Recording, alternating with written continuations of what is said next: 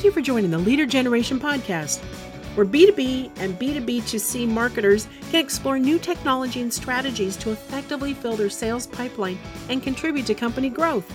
Our host today is Tessa Berg, the Chief Technology Officer at Tenlo.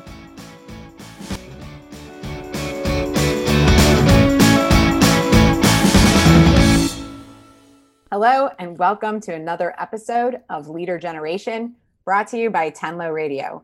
I'm your host, Tessa Berg, and today's conversation will be about communities, and specifically the role they play in growing your business, getting more visibility, and engaging people where they're at today. So I'll be hosting today, but we have a big announcement coming soon. We'll be adding another host next month from a different perspective. So what you're here today will be much in the digital and technology and how we can use those to bring the experience to our buyers and customers. And moving forward, we're going to start to sprinkle in how does lead generation benefit from the content and experience and the copy and the messaging that is so important to how our message gets delivered and how our businesses are positioned. Well, let's rewind and get into today's episode. Our guest is Mark Donegan. He has 20 years of experience as a transformative and strategic B2B marketing professional, and his focus is on growth tactics that actually work and produce real results. He has worked with SaaS software licensing and wholesale companies and retail distribution models, which is perfect for our conversation today, especially from the perspective that a lot of us have had to function as transformative businesses during and post-pandemic to really meet the evolving needs of our audience. So Mark, thank you so much for being our guest today. Absolutely. Thanks for having me, Tessa. It's great to be here. So let's dive into this topic about community. What does building community really mean for companies, especially those in the B2B professional space? Well, I like to just start with my personal behavior. And so I'm going to encourage everyone listening to just think about how you learn personally about products. And you can think about it in your personal life. You can think about it in terms of a business context. But I think we'd all be really hard pressed to say that those around us, and that can be, friends, family, in a professional setting, obviously colleagues, other professional influencers that we might look up to or we might follow. That is how we discover new things. That's how we get validation that a product can work for us, or maybe there's even a solution that we're looking for. And so if we just start there and just sort of use common sense, not even any sort of real advanced marketing strategy, you say, well, wait a second, if it's coming through our networks, i.e. those around us, e.g. communities, then shouldn't we be trying to, if not build, certainly be an active member of these groups, of these communities that our products can be discovered in? So that may sound sort of like, duh. And well, yeah, everybody knows that. And maybe we all do know it. And yet how many of us are actually building communities as part of our marketing strategy? And that's when the wake up call, I think, comes. It's like, oh, wait a second. Yeah, maybe we should be looking into this. So that's where I'd start. Yeah. And I think that a lot of people maybe take their personal experience for granted. Before the pandemic, we were building community, especially on the commercial side, physically, like at conferences and seeing people. So if people are sort of struggling with, okay, if I look at my personal experience, I feel it's changed a lot. What types of communities should I be looking for, or where can I put myself that's more digital or online? Yeah, that's actually, it's a great question. And we definitely need to spend some time talking about that, because When you say community, I think the very first thing that a lot of us would think about is like social media. And if you come from a medium or certainly a larger company, then you might even have a whole team that's doing this. And so it could feel like, yeah, check the box. We're already doing that. We've got 6 people over here and they're our community team and we have a community manager and we run a Facebook group and we have this group and we have that group. And yeah, check the box. That's what we do. Obviously, without really understanding what business results that particular team is driving, I can't say if that's actually working or if it's actually achieving the way I define, the success of driving real business in terms of community. But I would argue that in a lot of cases, it's basically managing Facebook groups. And that's not what I'm talking about here. Now, not saying that that can't be a component of it, but let me try and unpack a little bit further.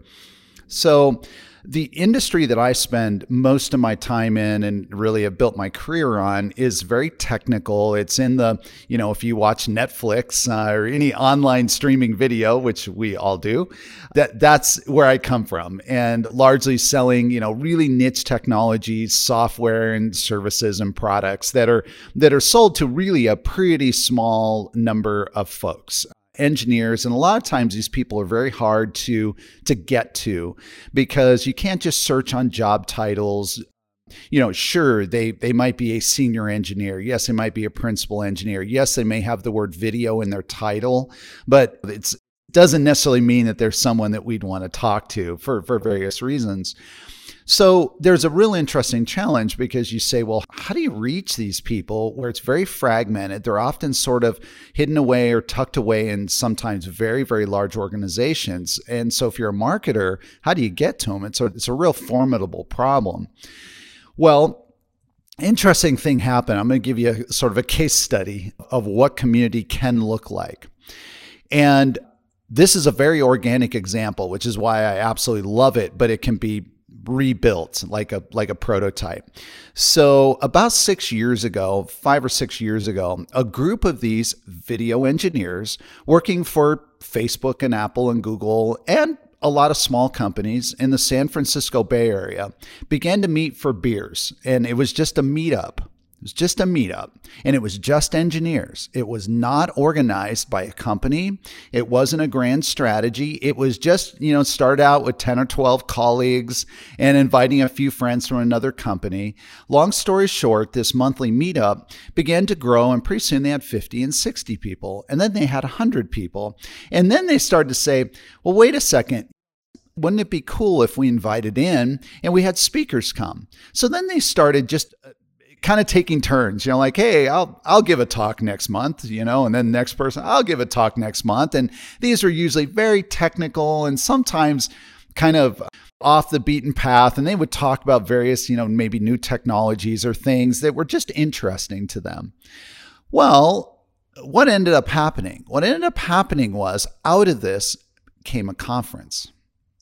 This conference is now 1,200 people, of which these are the, if you want to kind of air quotes, the who's who and the absolute laser focused ICP, for us marketers, of who you would want to talk to at Apple, Facebook, Google, Twitter, Pinterest, go down the list. I mean, if you're selling into this space, these are the folks. And then what has happened is out of this, a company was born. This company is now a unicorn. And it all started in a meetup that was nothing more than our buyers. And again, I'm trying to, relate very much as a marketer, because remember, these are the folks that maybe they don't own the budgets, but they certainly are the influencers in the particular space that I'm in. They began to self-organize. And then as this grew and it grew and it grew, next thing you know, a company was born out of it. There's a conference. And of course, now at the conference, they have corporate sponsorships. And now there is, more of a commercial element to it. Now, what's the learning here?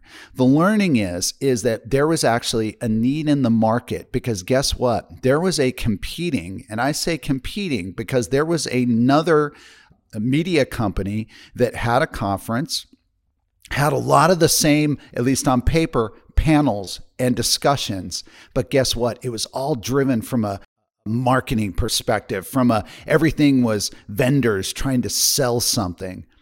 And these engineers are saying, we don't want to hear from vendors. We want to hear from our colleagues.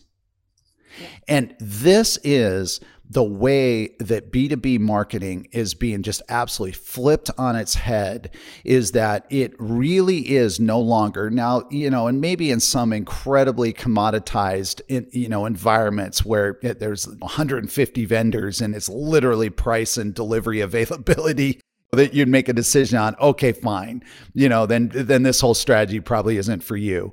But I would argue that's a very, very, very, very small set of the market if you kind of look at the market.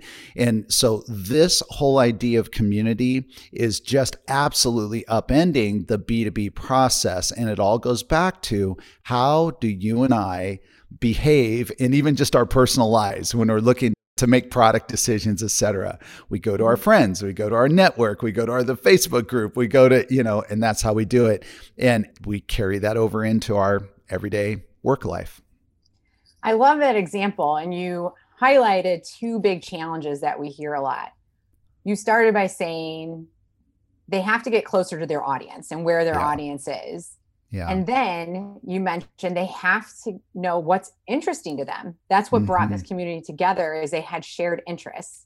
That's right. The challenge that we see a lot with our clients is they are vendors. So how do they get involved in a community, get closer to the audience, be a part of what's interesting without selling? Yeah. And it's a very hard challenge. And I'm a marketer. I actually came up through sales. So the roots of my whole trajectory into marketing and marketing leadership and strategy and everything I do today is through sales. And so even to this day, I am wired to go for the kill, to get the deal, to close the deal. And I just have to say that some of it is, we have to I think there's an element of trust the process, of just trust that the world has changed, and that the way that we used to be able to structure our marketing campaigns in these beautiful 3-month cycles, and in October and November and December of 2021, we could literally plan the 2022 marketing calendar. I mean, those are the good old days, weren't they? Like we knew fall 2022, what our big push was, and even already kind of had our media plan put together, like in December of 2021. And maybe there's an industry that still works. I don't know of one though. And I think if we're all honest, we'd say, that, doesn't matter. Consumer packaged goods. It doesn't matter if it's foods, if it's clothing, of course, those are consumer products, but for B2B, it's moving so fast. And so I think, first of all, the key is that we have to understand that the buyer right now, and this is sobering, but the buyer doesn't need us. The buyer doesn't need us. And again, the reason why I even make that point is that even just 10 years ago, the buyer still sort of needed us, even though the internet was still very much a thing. We all had websites. You could still do research. So you could argue like, well, how much has really changed in 10 years? You could still buy online. A lot of products you could still Amazon was still Amazon. So you could say, but what's really changed? But 10 years ago, there still was a little bit of a need to get the buyer involved. If I'm making a really large B2B decision, I need to meet with the vendor. I need to meet with the vendor representatives. I need to spend time with their engineering team, et cetera, et cetera. Now with new technology models like SaaS and with platform as a service and with all these self-serve, these product-led motions that are happening, like literally an engineer who's just a couple of years out of college can end up making a key multi-million dollar buying decision just because they're tasked to build something. They go off. They sign up with a free account on a platform. They start building a product around it. And then they bring it 3 weeks later to their boss and to the team and say, hey, what do you guys think? This is what we built. And they go, wow, this is amazing. Who's this company? Next thing you know, there's this major opportunity for this particular technology provider. And the first time that the buyer contacted the vendor was after they'd already used their product. And that's the reality of where B2B is today.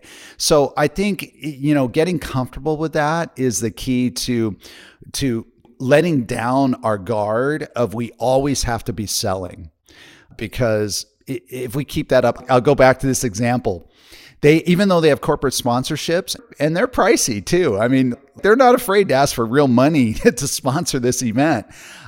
They have a very, very clear no selling policy. And I've witnessed it personally. When you step over that line, boy, they are very quick. And the interesting thing is the community just comes around and goes, hey, look, we want to hear what you have to say, but we're not here to get pitched. And if you're going to pitch, we're not going to listen to you. And so vendors learn really quick. If you came expecting to just pitch, it's not going to be a successful event for you. But if you came to add value, if you came to participate in the community, if you came to be a member of the community, you're more than welcome. And guess what happens? You get to talk even more about what you do because people have problems. And so they say, oh, wow, you guys are doing that. Hey, so tell me about, and next thing you know, you're in an hour-long conversation with someone working at a major target company that you would love to do business with, all because it just started with, hey, tell me about, and you were there to tell them about it. So that's a great answer. And you hit on a couple of qualities of community that I think are really important for people to look for.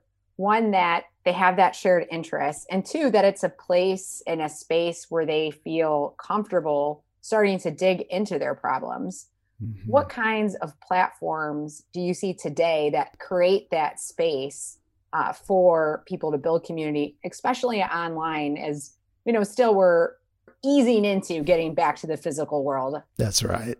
Yeah. So the platform question is a really good one. And if you have a budget, and especially if you have a big budget, there's all kinds of extreme examples, right, of what you can do. But so let me try and paint the spectrum, because I also, even if you have a budget, getting just the executive sponsorship, even if you're lucky enough that you say, well, I actually could carve off or peel off a couple $1,000,000 to go do this initiative.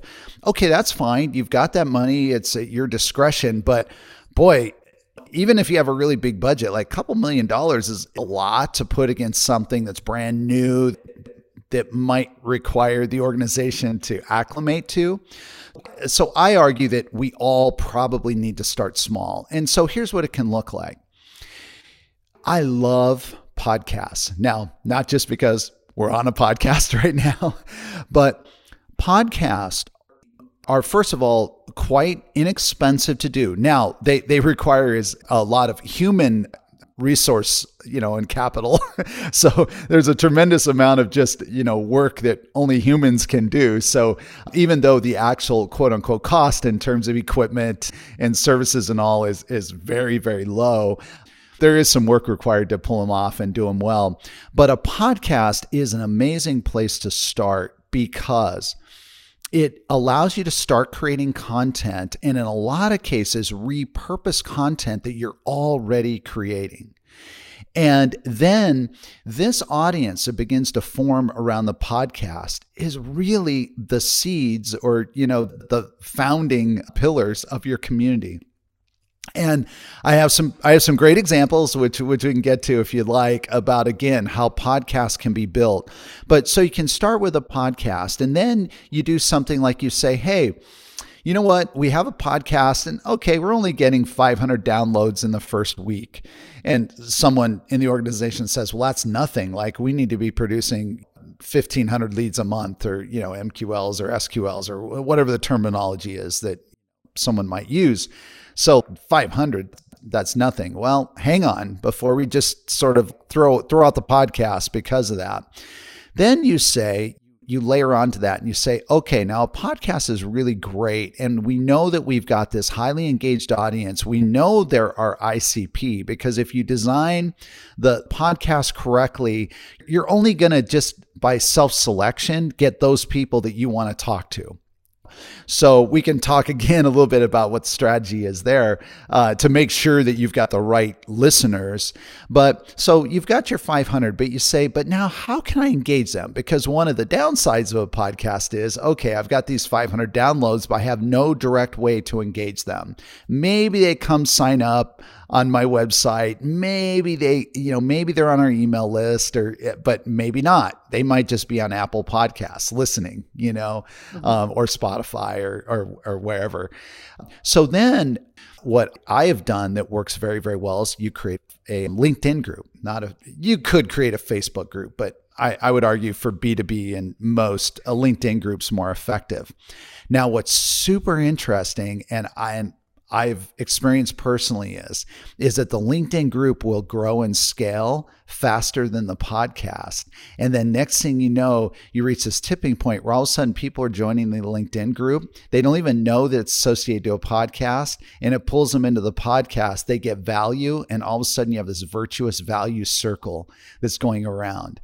Now, you say, okay, Mark, well, that sounds really great if my monetization strategy is to try and build an audience and monetize the audience, but you haven't really talked yet about how I'm getting leads and how I'm teeing up meetings for my sales team, which at the end of the day, that's what we're all here to do, right? As marketers. So let's talk further about what this really looks like. So here's the thing about community is that when you have it, sales just is easier. When you don't have it, you are always stuck in we're fighting for meetings. You listen in on the sales calls, and the sales calls are just one account exec after the next saying, I'm still trying to chase that guy. Oh, what's happening with this one? Oh, this guy, now he's gone dark on me. I'm still pushing this person. Oh, we can't. And it's the usual sales talk. When you have a community, all of a sudden the sales meetings go more like this.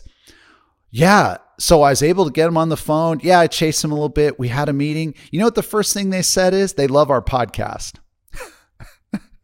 And you know what the first thing this person said over here is, oh, wow, they actually heard about our product because somebody had referred and, they saw a clip or they joined the LinkedIn group and they saw our post and that caused them to reach out. And it's this kind of anecdotal feedback that begins to come into the market because, again, these buyers are talking. They're moving amongst themselves. They no longer need us as a vendor, but they still are transferring information. And where's it coming from? It's coming from, hey, I have this need. And then someone else says, hey, I just listened to this really cool podcast episode. I heard this person talk about, maybe you should go check out this company.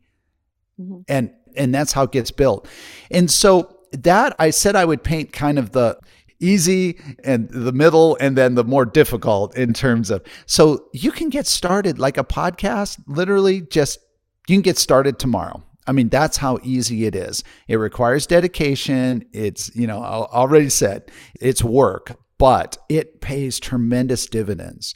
Now, you then extend that further and you say, well, we have our podcast and we're regularly producing content and we're adding value to the ecosystem. Now, let's layer on to that an event. Right now, kind of virtual would probably be what it is, but hopefully very soon we'll get to some sort of a physical event. And so now what could that look like? Well, that doesn't have to be a conference. What if, as we begin to build our community, we go into the 3 major cities where our target customers are? So again, in my space, in video technology, it's the San Francisco Bay Area, it's Seattle, it's Los Angeles, it's New York City, and it's Austin, Texas. And of course, these all are tech hubs, right? So some of it is like, well, yeah, they're major tech hubs. But you could go into these cities, you could say, hey, guess what? We're going to do a meetup. Sounds familiar, right? We're going to do a meetup of video engineers. We're just going to meet at this bar for happy hour. We're going to meet here, meet there. We're going to have a nice little dinner. Everyone's welcome. Come check it out. But what you do is you produce content that then can be repurposed. So maybe you invite in your CTO, for example, who happens to be a good speaker, who maybe has developed some super interesting technology in their former life. Or in other words, you want a hook that's outside of just your solution. You do not want to show up and say, hey, and we're going to spend 20 minutes talking about our latest widget. Yeah. I mean, people may still come just because it's an expensive steak dinner, but believe me, they're going to take nothing away from it and they're not going to go tell anybody about it. You know, it was just a free dinner. But instead you bring in an industry expert, or you bring in somebody that this audience would be like, oh, wow, that'd be super cool. I'd love to hear more about what that person's doing or that company or whatever. And then now you've got content. Now you can begin to repurpose that in, again, your channels, feeding it back into the community. So now you're posting back into your LinkedIn group, now in your email list. Now you've got this fabulous content. Hey, check out this short video clip about this major figure in our industry talking about how they were a part of building this technology which enables all of streaming video today. Okay. People want that. That's adding value. And again, what's the cost for that? A couple airline tickets for the staff, maybe a dinner, maybe a happy hour. So what? You do that for like $5,000. And yet if you go to these major cities and you've got even 25 people representing 10 or 12 or 15 major companies that you'd like to do business with, talk about low customer acquisition cost. That is really it's super. Yeah. And then you kind of continue on the spectrum and you go to an example that I absolutely love. And it's a cybersecurity company called Recorded Future. And Recorded Future is the name of this company. They're in cybersecurity. And I'm not from that space, but I spent my whole career in technology. So I certainly know about the space. Cybersecurity is hyper competitive. The marketing investment is huge. Marketing teams are huge. It is dog eat dog in that space. It is really tough. And even if you are very well funded, but you're sort of number 2, number 3, number 4, it's like being a CRM vendor trying to compete against Salesforce. There's just nothing we can do, to compete. So Recorded Future faced this challenge. And the CMO said, well, what do we do? I mean, you can only shout so loud. You can only buy so much advertising. You can only bang the drum of more brand. Eventually, it's gone. We can't compete. So he did something super interesting. He said, if you're working in the space of cybersecurity, staying up to date on the news and what's happening in the space, in the ecosystem, when I say news, I mean in the world of cybersecurity, is something that's very important to you because, you want to know about new threats. You want to know about new research that's come out. I mean, so you're probably daily doing Google searches or looking for this information. What if I built the portal that the entire industry went to? So guess what he did? Instead of hiring 3 or 4 content marketers, he hired 4 journalists from the space, and he built a website called The Record.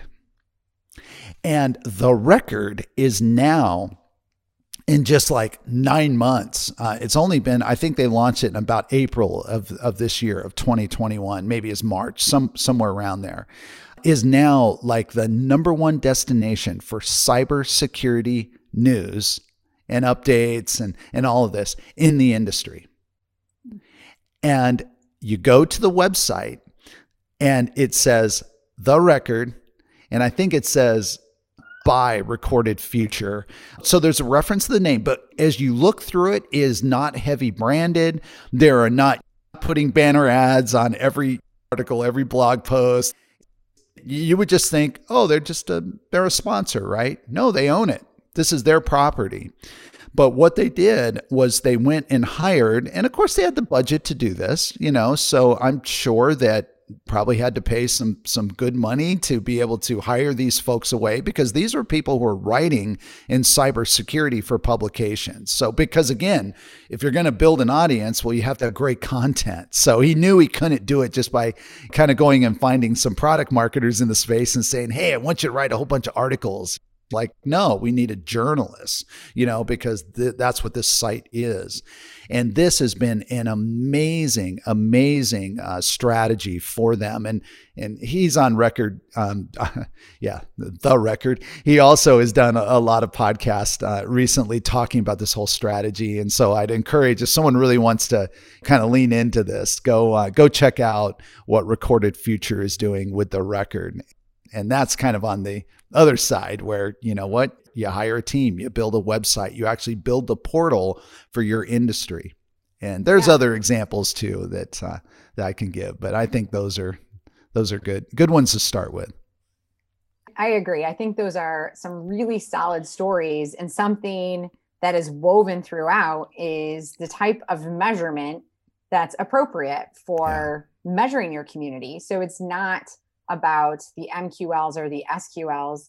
In order to get to the bottom of the funnel, the way you measure is through feedback. How are people rating your content? Are they sharing it? Are they downloading it?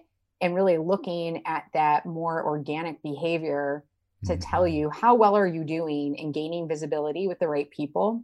And are you a part of what they find interesting and what they're looking for to help solve their problems? And I think that's different for a lot of B2B marketers who are, we're always asked, like, how many leads is generating? How many leads? But if you get those middle metrics really good, you can tie it down to MQLs and SQLs. Absolutely. And this is also where sales and marketing alignment really helps, because, and I witnessed this personally. So when I started my podcast strategy with a company that I was leading marketing at, it was late 2018, and had a really great relationship with my boss, the CEO and founder of the company. And I remember going to him, and, because I knew that he'd have a positive reaction, but, I know some marketers will hear this and be like, marketing leaders, and be like, oh boy, if I propose that to my CEO, he would like kick me out. But I went and I said, hey, I've got this great idea. I want to do a podcast. Now, we had already talked about it. And so it wasn't like he was kind of like, oh, podcast. He's like, oh, yeah, we've been talking about it. And he loves podcasts. And so it wasn't that was like novel. But I said, there's a twist. He's like, okay. I said, I don't want to brand it with our company. Now, I'll find a way to say like sponsored by or something. It's not that I'm going to totally hide. And of course, everyone can easily find out who, and I was a little bit known in the space. So people knew who I worked for. So, it's not, but I said, the point is that I don't want to lead with the company. And in fact, I want to be so bold that we'll even bring on our competitors. We'll interview our competitors. In other words, I want it to be like the water cooler. So I want it to be a place where I'm hosting the conversation. And just like we go to trade shows and we stand around and talk to our competitors, and of course we're both, they're trying to get information from us. We're trying to get information from them, but we're being all friendly. Hey, how's it going? But it's about value. Number one, the purpose of this is about value. Well, without even flinching, he said, Mark, I totally trust you. Go for it. It sounds great. I get what you want to do. And so that's what we did. And so now almost 70 episodes in, and even though I'm not working day to day with the company any longer, I'm actually still co-hosting that podcast for the space. And we have almost 70 episodes. And here's what's super interesting is about 6 months in to the podcast, and we probably only had at that time 15 episodes or something. So it's not that, we'd been at it for a real long time. And at that time, we're probably only getting 200 downloads in the first week. I mean, literally, now think about what I just said. How committed you have to be to do a podcast. You're only getting a couple hundred downloads in the first week. You're not even talking about the company. Now, again, it wasn't costing a lot of money in terms of dollars and cents to do it, but it was requiring a tremendous amount of editing for a while myself. I mean, I'm the VP of marketing. Like what, like, you know, why should I be editing podcasts, you know? But we just kept at it. And the VP of sales came to me, my colleague, and he says, Mark, he said, I can't give you any data. He said, I can't even tell you that I've closed a deal because of the podcast. But here's what I can tell you. The podcast is the number one marketing activity that you've initiated since you took over marketing. And I was like, on one hand, I'm like, well, I like part of what you said, but I don't like the fact that you actually say you haven't closed the deal. You know, like, well, I mean, it's great to hear. I'm happy. And he said, Mark, he said, here's the difference. He said, whereas before we'd get on a call and the company was pretty well known in the space. So it wasn't that they struggled to get meetings, but there was always that initial kind of dance back and forth, like tell us what you do and prove that we should listen to you. Meaning the customer, the buyer is kind of, he said, and now we get on a call and almost invariably the first thing they say is, oh, we love your podcast. Oh, I listen to your podcast. Oh, by the way, I really love this episode. And he said, Mark, you just cut through everything that previously would have taken maybe more meetings or whatever. And that's so tough to quantify because you tell that story and we're so used to, both as marketers and then executives, to want to take everything back to a metric. And there is no metric for that. And yet, to this day, and the reason why they're still running the podcast, and I'm fortunate enough to still be able to co-host it, is because it's their number one marketing activity. Yeah. And it just works. It just really, really, really works. And so, yeah, and that's fun, when these start to really connect to real business, because obviously that's what we're here for. And again, as I stated early on, I'm a salesperson. So always trying to take it back to, but what is the business result? How much revenue have we driven? And these activities drive revenue. They really do. Yes, I agree. And I think all marketers can relate to wanting to be more valuable and getting that fantastic anecdotal feedback and evidence from the sales team that what they're investing their time and energy in is working. So that is a great story. Yeah. So Mark, we are at the end of our time. Thank you so much. We've definitely covered a lot of ground. I think some things we can state as core themes are you can't create community without effort. And the effort needs to be intentional and really focused on the softer qualities of what your audience is looking for. What's important to them? What's interesting? How can you help solve their problems without selling? So I am really excited for everyone to hear this episode. How can people reach you or hear your podcast if they are interested in learning more? Yeah, well, my podcast is pretty geeky. So, but if you're in the video space or interested in the video space, it's thevideoinsiders.com. So just the Video Insiders, that goes to the website. We're on all of the podcast platforms. So certainly check that out. And then my personal website is growthstage.marketing. So just growthstage.marketing, and you can learn more about, what I do.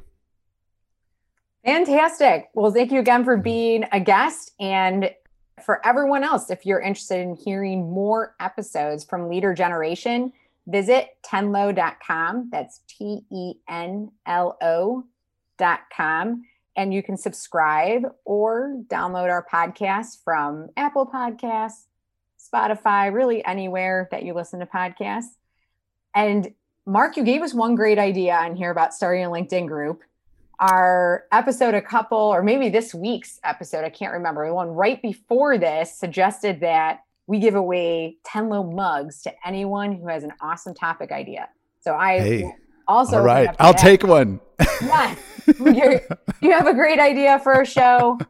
Please come to our website, enter it in the chat. We'll use it, or join our new LinkedIn group that is going to be launching now in a few weeks. But thank you, Mark, so much for being on the show. And we'll be talking to you soon. Awesome. Thanks, Tessa. It was great to be here. Want to dig even deeper into lead generation, content marketing, and MarTech solutions for B2B industries like manufacturing, food and beverage, building and construction, and more? Go to tenlo.com and sign up for our monthly newsletter. That's TENLO.com.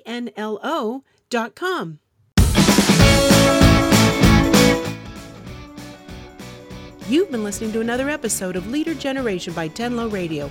Be sure to subscribe on tenloradio.com.